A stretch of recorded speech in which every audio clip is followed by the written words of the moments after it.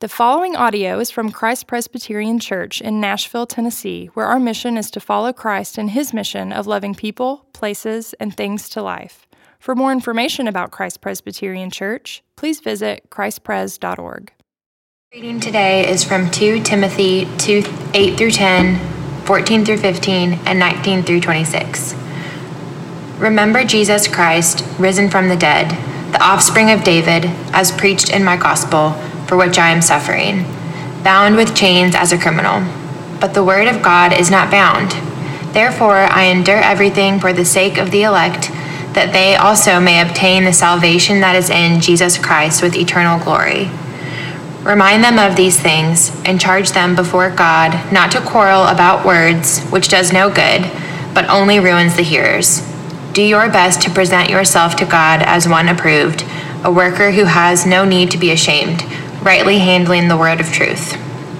But God's firm foundation stands, bearing this seal: the Lord knows those who are his, and let everyone who names the name of the Lord depart from iniquity. Now in a great house there are not only vessels of gold and silver, but also of wood and clay, some for honorable use, some for dishonorable. Therefore, if anyone cleanses himself from what is dishonorable, he will be a vessel for honorable use, set apart as holy, useful to the master of the house, ready for every good work. So flee youthful passions and pursue righteousness, faith, love, and peace, along with those who call on the Lord from a pure heart. Have nothing to do with foolish, ignorant controversies. You know that they breed quarrels.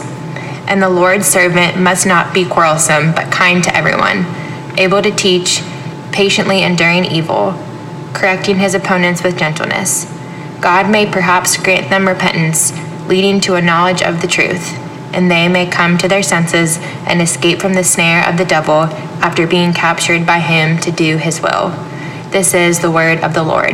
Praise be to Christ. Amen. Thank you, Anne, for reading that passage for us this morning. Anne is, you saw she was in scrubs and had a stethoscope around her neck. Anne works in the medical field, obviously, and so she's high risk, and she's not been able to be with us in person.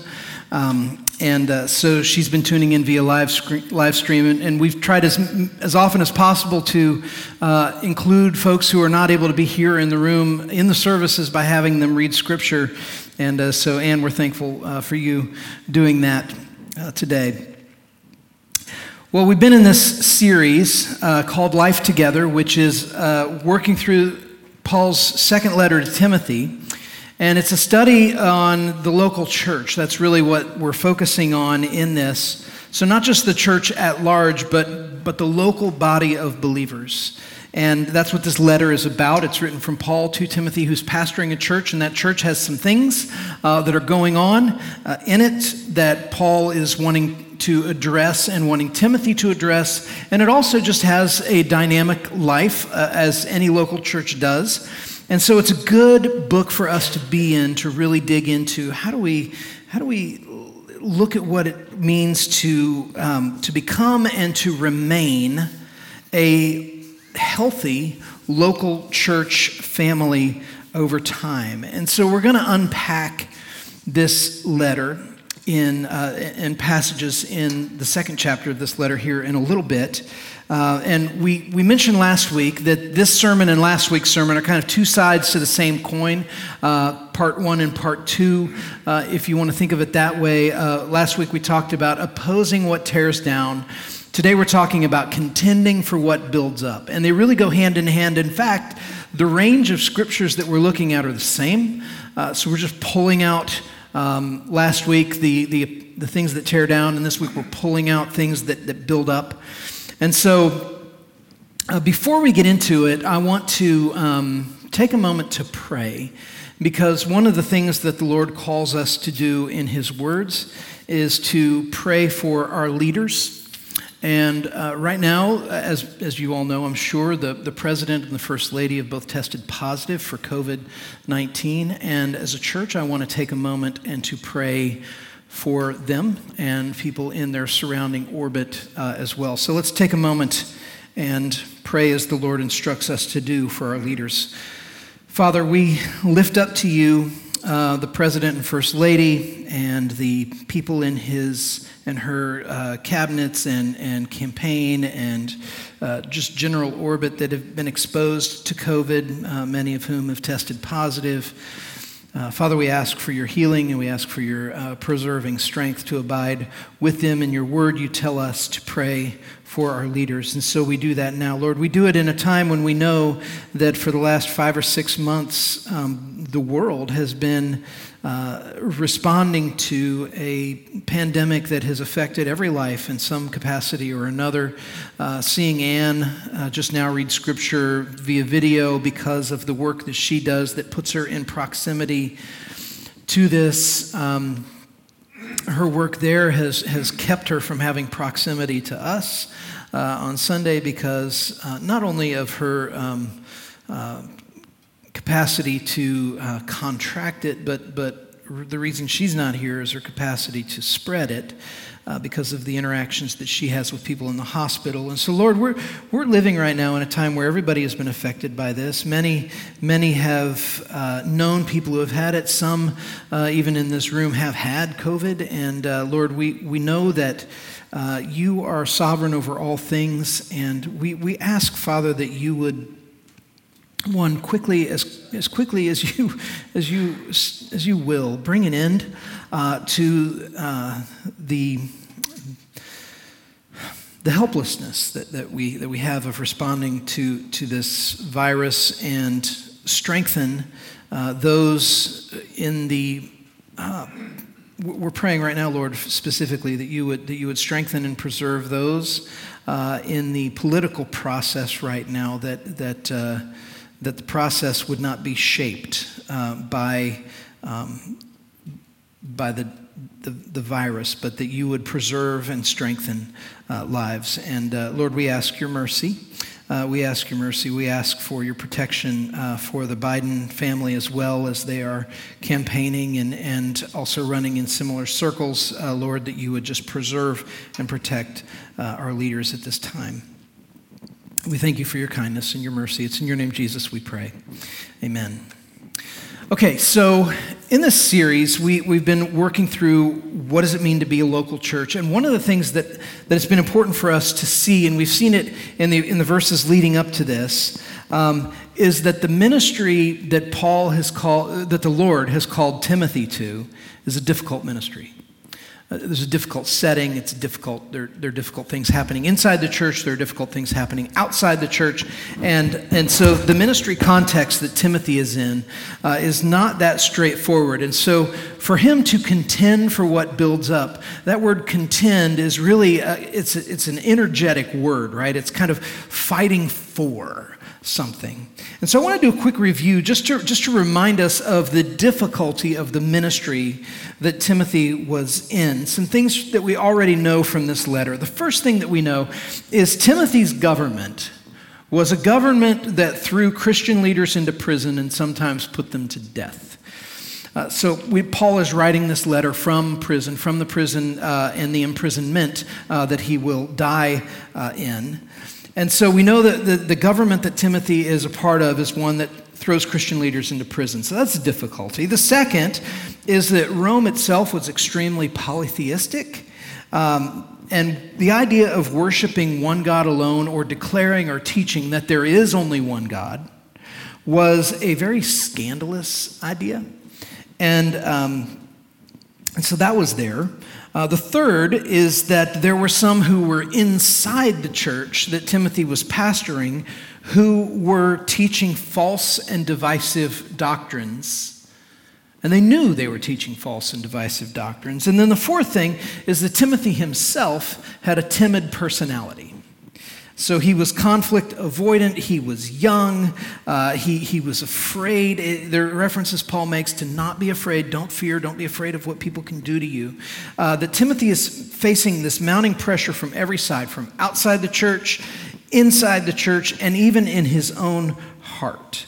And so when you put all those things together, a government that throws Christian leaders into prison, a culture that is deeply committed to polytheism, a church where there are people within the church who are promoting and teaching false doctrine, and then Timothy himself has this timidity. It's this picture of if nothing is done, if nothing is addressed, then what you have is the second law of thermodynamics, right? Which says that things left unattended devolve into disorder and chaos. And so Paul is writing to Timothy, and he's saying, contend for what builds up. Don't just let things devolve, don't leave things unattended, but instead attend to what's happening here. Because in Timothy's situation, it would have been very easy to just live life always reacting. But Paul charges Timothy here. He says, listen, no matter what people think about you, no matter what people say to you, no matter how weak you may feel, be strong, contend. Contend for what gives life and what builds up.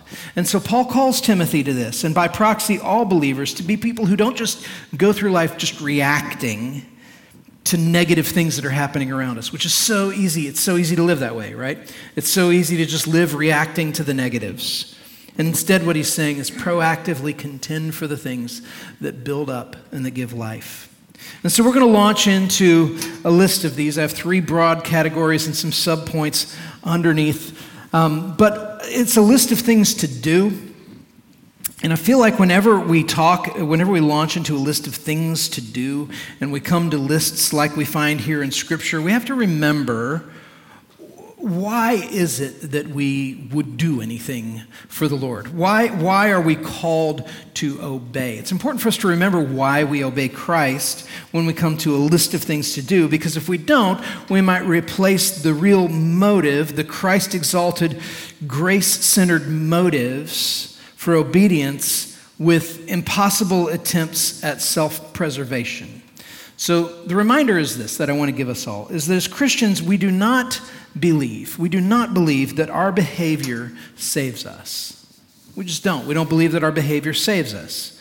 We obey Christ because Christ has already saved us by his grace, which frees us then to live in response to that love and that mercy and that kindness.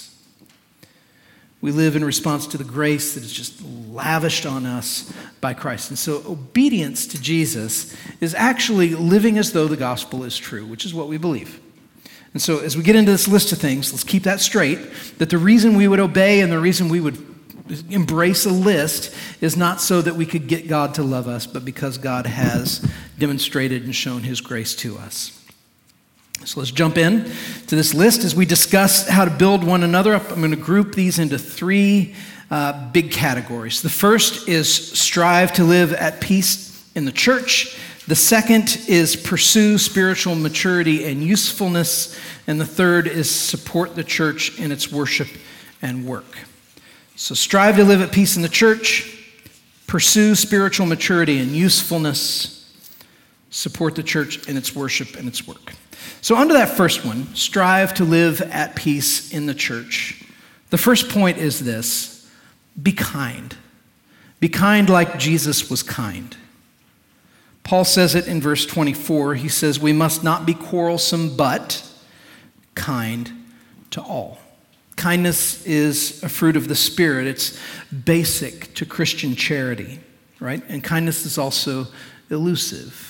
It's elusive in a very polarized society. We have a hard time being kind, especially to those with whom we disagree. But what Paul is describing is he's not describing a transaction, he's describing a character trait.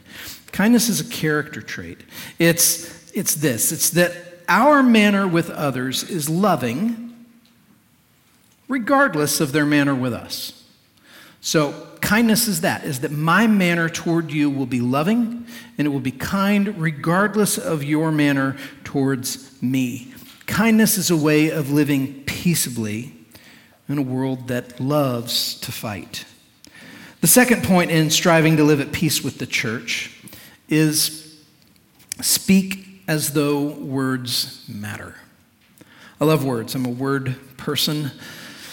I love the way that you can string together a series of words that have been around forever and the meaning of a sentence will carry so much freight that it could take a book to unpack. I love the power and the meaning of words, the way that the Lord has wired us and made us to be verbal communicators. And what does Paul say? He says in verses 16 and 17, and then also with a reference in 14, avoid irreverent babble. Why? Because it will lead people into more and more ungodliness. In other words, aim for every word that comes out of your mouth to be edifying. You know, what is it we try to teach our kids? That it is what you're about to say necessary, true, and kind, right? Is what you're going to say necessary, true, and kind? Does it need to be said? Because some of the quarrels that were happening in Ephesus, Paul describes as pointless quibbles. And I think it's interesting because some of us just love to fight. We love to argue. We love to just parse things out to the nth degree. And what Paul is saying is there's no end to that. Like you will never reach the end of that style of arguing, that manner of arguing. In fact, what he says, it leads into more and more ungodliness. Why? Because these arguments, this irreverent babble, it never ends. And instead what it does is it just parses and divides and parses and divides and parses and divides. And it turns people against each other. And in the process of doing that, it wastes time. It wastes time and it wastes energy, right? If you're a person, I didn't say this in the earlier service, maybe I shouldn't say it now. I'm going to. If you're a person who, no, not going to say it. Not going to say it. 3, correct gently. I'm really not. The Holy Spirit's in my ear telling me to move on, so I'm moving on. Correct gently. Verse 25, he says, a godly person corrects his opponents with gentleness. I love this. In other words, he's saying when you argue, have a purpose in the argument. And the purpose should be more than just to win the argument. Correct opponents with gentleness. Pray that the distance would give way to common ground, the distance between you and the person that you're arguing with. Gentleness is also a fruit of the Spirit. Isn't it interesting that kindness has come up, gentleness has come up? Paul writes about the fruit of the Spirit in Galatians, but it's also important to see that he doesn't just write about the fruit of the Spirit in Galatians, but he lists them there in Galatians, but they come all through when talking about what does it look like to live as a follower of Jesus. What it looks like is to live as somebody who is bearing those fruit. And gentleness is one of them. It's a fruit of the Spirit, meaning that when we have to engage in confrontation, and sometimes in this life we have to engage in confrontation from time to time if we're going to deal honestly with one another, sometimes we have to, that when we do that, our aim shouldn't be merely to just blast the opponent out of the water. We should instead correct gently in the hope of strengthening our relationship with one another in God's truth. If you have people in your life, or maybe you're this way in somebody else's life, where one of the roles that you have in your relationship, it's this way in marriage, it's this way in the parent-child relationship, in friendship, where part of the role is to say, if I see something in you that is contrary to what God wants for you, part of the nature of our friendship or our relationship is for me to be a set of eyes for you when you can't see that. Being in a place where we welcome that from other people is a very vulnerable place to be, right? It's a place where we risk a lot in saying, tell me what you see. And the nature of that kind of relationship and kind of confrontation should not only be that the one person is helping the other person grow in life, but that that the two people together are deepening their relationship with each other in the process of that. That should be the hope of our correction, is that there's a gentleness to it that strengthens our relationship with one another in the truth of the Lord, which leads to the third and final point of striving to live at peace with the church, and that is desire good for your opponent, for your enemy, for the person you're arguing with. Because he says this, Paul says this in the text, he says, a godly person corrects his opponents with gentleness so that God may perhaps, this is 25 and 26, grant them repentance leading to the knowledge of the truth. that there's an objective that we want, and what the objective that we want is good. And so this means we have to check our motives. We have to ask ourselves, if I engage in debate, why am I doing it? If I'm engaging in an argument, why? What is it that I want, that I desire for the person or the entity I'm arguing with? It's important because our motives play such a huge role in the health of our relationships, right? When you find yourself not liking somebody else, what motivates you in your relationship with them? Sometimes what motivates us is avoidance. I'm going to conduct myself in such a way that I don't have to interact with you at all. Sometimes the motive is we're really just hoping for a fall, if we're being honest. Like, nothing would delight me more than for you to publicly crash and burn. And so maybe I will contribute to that in some way. Maybe that'll be the part of my argument. And Paul tells Timothy, no. When you have to correct somebody, when you have to confront, do it with gentleness in the hope that what it's going to produce is repentance.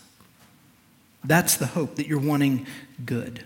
So strive to live at peace, which comes to the second point, the second large umbrella point, is pursue spiritual maturity and usefulness. And the first point under this, pursue spiritual maturity and usefulness, and I have just 3 on this one, is grow up quickly. I love the forthrightness of Scripture. That Scripture doesn't say, life is a journey, and it's just, the target changes all the time, and your role in life is just to kind of go through and try to be the best you that you can be and experience the wonder of things, and just kind of float from here to there, and it's all about the journey, and it's not about the destination, and it's not about the growing. It's just about kind of being present, right? And we can get into that kind of language that it's like having your feet planted firmly in midair. And what Paul says in verse 22 to Timothy is he says, flee youthful passions. It's another way of saying, grow up as quickly as you can. Flee youthful passions. So often the roots of disunity spring from rushing half-cocked into a situation, unprepared to engage in well-informed dialogue, but still really ready to fight, right? I may not know everything there is to know. I may not even have clear thoughts about it, but boy, am I ready to fight with this imagined other side. And I think I know what they think, and it's monstrous, right? And Paul is appealing to Timothy, and he's saying, live and model peace and humility in such a way that you will be less and less combative and arrogant, and that you will consider those things youthful passions, and that you will flee them. He's saying, Timothy, as somebody who is called to set an example, grow up. Is that harsh? Is it hard for us to hear that? It's funny, the older I get, the more encouraging that sounds to me of Scripture telling me, you don't have to be stuck in the youthful passions and nearsightedness of your youth. That you can grow through these things. So seek to grow, which leads to the second point in here, is seek discernment in righteousness, faith, love, and peace. Seek discernment, seek wisdom. Paul says it this way. He says, pursue righteousness, faith, love, and peace. Have nothing to do with ignorant controversies. And here's the part I want to tease out. He says, have nothing to do with ignorant controversies because you know they breed quarrels. That is so good for us to see here. What Paul is saying is he's saying, Timothy, you know that foolish controversies breed quarrels. Now do something with that knowledge. If you know that foolish controversies breed quarrels, then what are you going to do when it comes to foolish controversies? Are you going to engage with them? Or are you going to stop and say, wait a minute, I've run the numbers in my head, and I know that if I type a 1,500-word response to somebody's Facebook page right now, I know that it's not going to change their position, but what it may do is spin off into this really nasty, ugly thread of just debate and character assassination. And maybe what I should do with the next 45 minutes that the Lord has given me on this planet should be to help my wife with the dishes instead of this thing I was going to do. Or play a game of Trouble with your kid, right? Or go for a walk. Or anything else in all creation, right? You could do anything else. But what he's saying is, Timothy, you know that if you do this, it breeds this. Do something with that knowledge. Connect these dots. Certain behaviors yield certain results. Seek to understand the patterns. And then behave in such a way that promotes righteousness, faith, love, and peace. That's pursuing spiritual maturity and youthfulness. And then the third and final point on this second, so are you all with me? This is like point, I don't know. I have so many points on my page here, but they're short, and that makes me feel good. Apply yourself to hard work and regular study so that you might serve better for God's glory. Do hard things. Do your best to present yourself to God as one approved. This is Paul writing here in 2:15.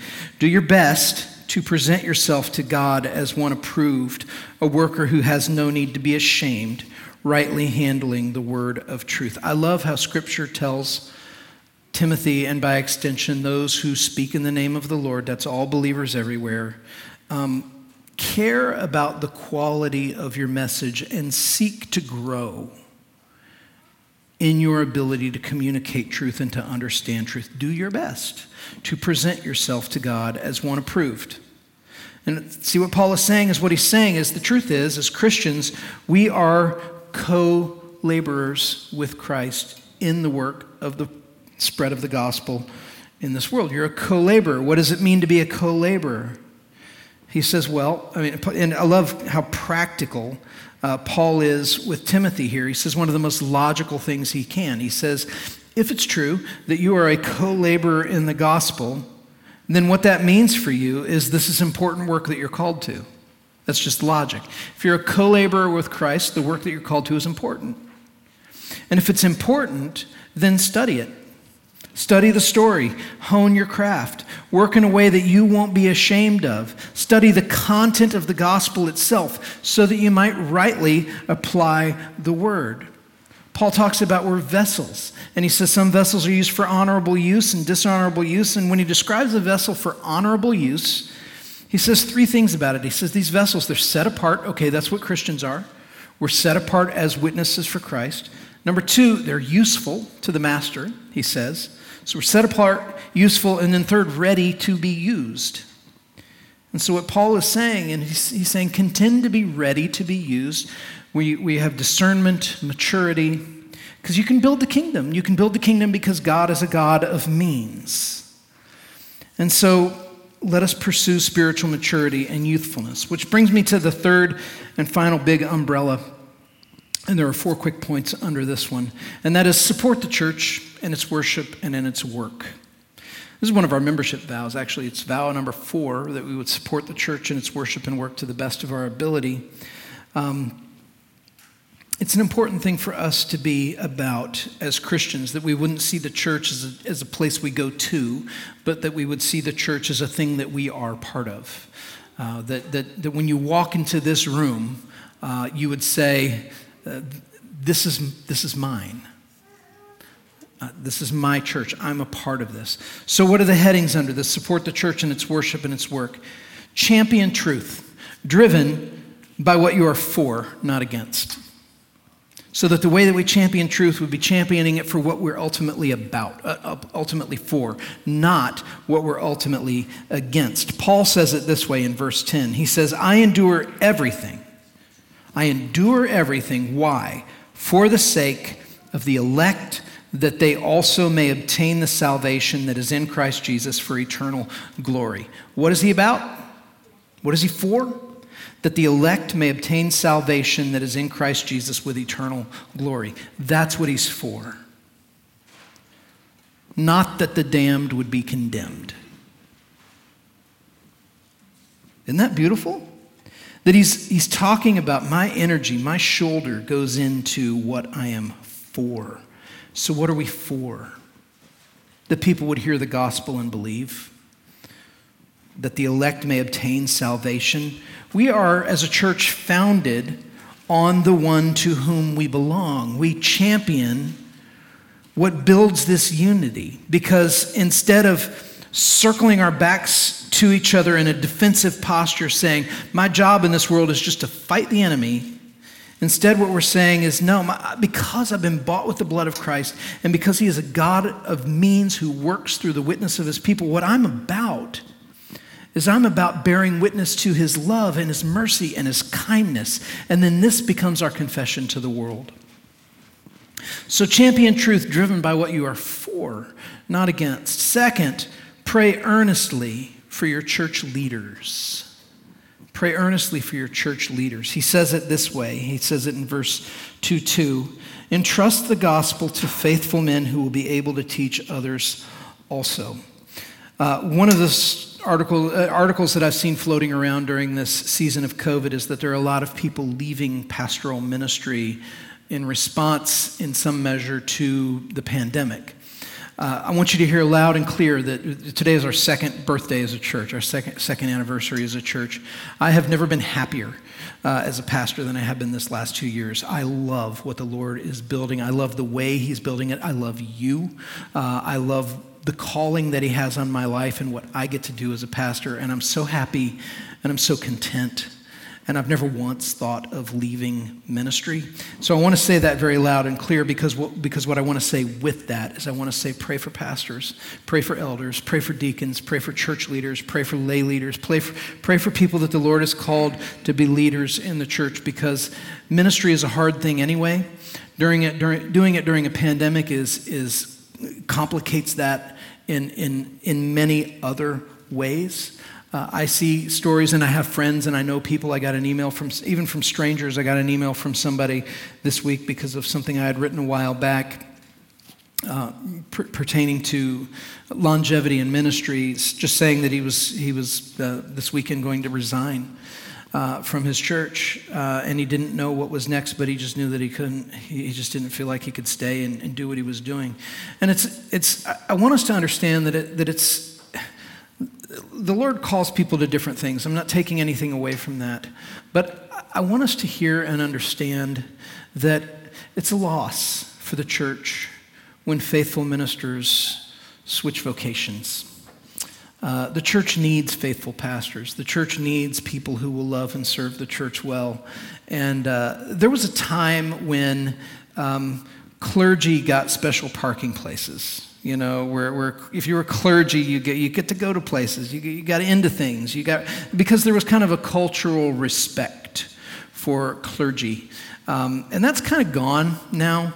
I wouldn't say that I feel disrespected, but I would also say I don't lead with the fact that I'm a pastor when I talk to people, because that means a lot of things to a lot of people, and I don't always know what it means to them. I can tell you that there have been a number of conversations I've been in where when that's come out, the conversation has either abruptly changed or ended for reasons that I don't know, but that belong to them. But what I'm saying is pray for church leaders, pray for pastors, especially during this time. It's hard. I have the benefit of being a part of a multi-site church, which means that throughout the week, I'm interacting very regularly with Scott and Stacy, Scott Sauls and Stacy Croft and Micah Edmondson and Todd Teller and David Filson. And as a part of a multi-site church, I have a band of brothers that I'm pastoring alongside of, and I'm not alone in what I do, and I'm grateful for it. It's one of the reasons I like the multi-site model, is because I have other pastors who are friends, and we're together all the time. And I think it would be hard if you are a solo pastor of a small to medium-sized church with a tight budget and people getting laid off, and you've been meeting in a school and schools are not taking churches back into them, and so you're indefinitely sort of suspended and trying to figure out live stream, but you didn't study technology at seminary, and you don't really have the budget to buy equipment, and you're trying to find your way. It just mounts up, right? And it gets hard to where people say, I don't know how to continue this without feeling like I've just got 1,000,000 pounds on my shoulders. Pray for pastors. That's what I'm asking. Pray for pastors, because what is he saying here? He's saying a way you can build up the church is you can recognize that the Lord calls people into these roles of leadership, elders, deacons, pastors, lay leaders, all kinds of folks into these roles. And they're called to the important ministries of doing things like guarding doctrine in a time where doctrine is being assailed. And doctrine is, even the word doctrine carries with it a bad connotation like dogma, which dogma, there are books where dogma is in the title because it was a celebrated concept, and now it's just kind of seen as lifeless, suffocating legalism. And yet Christians are called to contend for sound doctrine because there is such a thing as truth. Called to shepherd the flock, called to teach people, pray for them, that they would follow Christ faithfully. There are people who are called to this, and pray that they would serve according to the strength that the Lord supplies for the glory of Christ and for the oversight of his church on earth. Because this is part of God's design. It's why Paul's writing to Timothy. So pray earnestly for leaders. Third, warn about wolves. I like this one. Because what he says in verses 17 and 18 is he's talking about false teachers, false teaching. And he says, among them are Hymenaeus and Philetus, who have swerved from the truth, saying that the resurrection has already happened. And what's happening is Hymenaeus and Philetus, and we talked about them last week, they were teaching something that was theologically wrong. And they were committed to that teaching. They were committed to teaching something that promoted falsehood. And so what does Paul do? Paul warns the church about them. He's contending for what builds up by pointing out false teachers. So it means this. It's going to sound so antiquated for me to say in our culture, but it means this. If you know of subversive against the gospel agendas that are coming into the church for the purpose of intentionally deconstructing the gospel and promoting another way of believing that's contrary to Scripture, one way you contend for the unity of the church is by exposing that false teaching, and sometimes it means exposing the false teacher. Now let me be really clear on what I'm not saying. I'm not saying if somebody believes something that you think is not theologically sound, don't come tell me.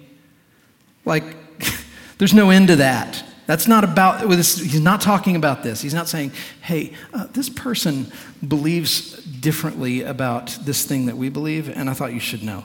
No, what Paul is talking about is somebody who is teaching a false gospel on purpose and they're committed to it. They're committed to bringing it into the church and contending for a false message willingly and knowingly. In those cases, he's saying, warn about the wolves, because that contends for what builds up. That doesn't mean tattle on each other because they don't believe everything you believe. It means look for, if there are people that you know. I actually had this experience in my high school youth group where there was actually somebody who came in to be a youth leader who was actually part of a cult. It was the 80s when that was a whole big thing, right? And it actually happened in my little hometown. Anyway, warn about wolves. Lastly, rejoice that God rules the church, that the Lord is the one holding this thing together. Rejoice in that. Supporting the church in its worship and work is rejoicing that the Lord is the one who holds it together. Not saying the world is on fire, but saying the Lord is preserving his church, and he's done so down through the ages. What's Paul say here? He says in verse 2:9, he says, the word of the Lord is not bound, but God's firm foundation stands bearing this seal. The Lord knows those who are his. God knows truth from falsehood. He cares more about this church than any of us ever could. And he'll never cease being faithful to his own. And though we're called to unity, Christ ultimately is the one who holds his church together. And this should bring us great joy and relief because he's the one who holds us together, not us. His firm foundation stands, and it bears this seal: the Lord knows, he knows those who are his, and he keeps us for his purposes, and he never fails.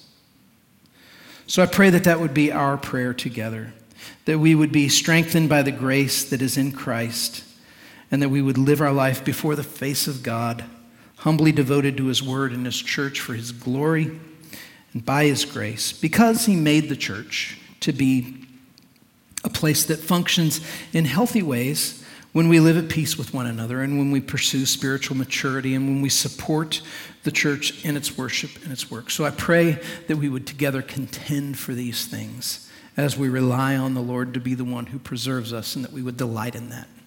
Amen? Let's pray. Father, we thank you for the gift of your word and the gift of the local church. We thank you for being a part of this church that celebrates 2 years of existence today. Lord, thank you for the ways that you have worked in our midst, and we ask that you would give us many, many, many more years to come where we would be deepening in our community with one another, in our affection and our love for you, our zeal for truth, and our humility and love and gentleness and kindness toward others within and outside of the church. Lord, preserve us and protect us. You promise that you will. And we pray this in your name, Jesus. Amen.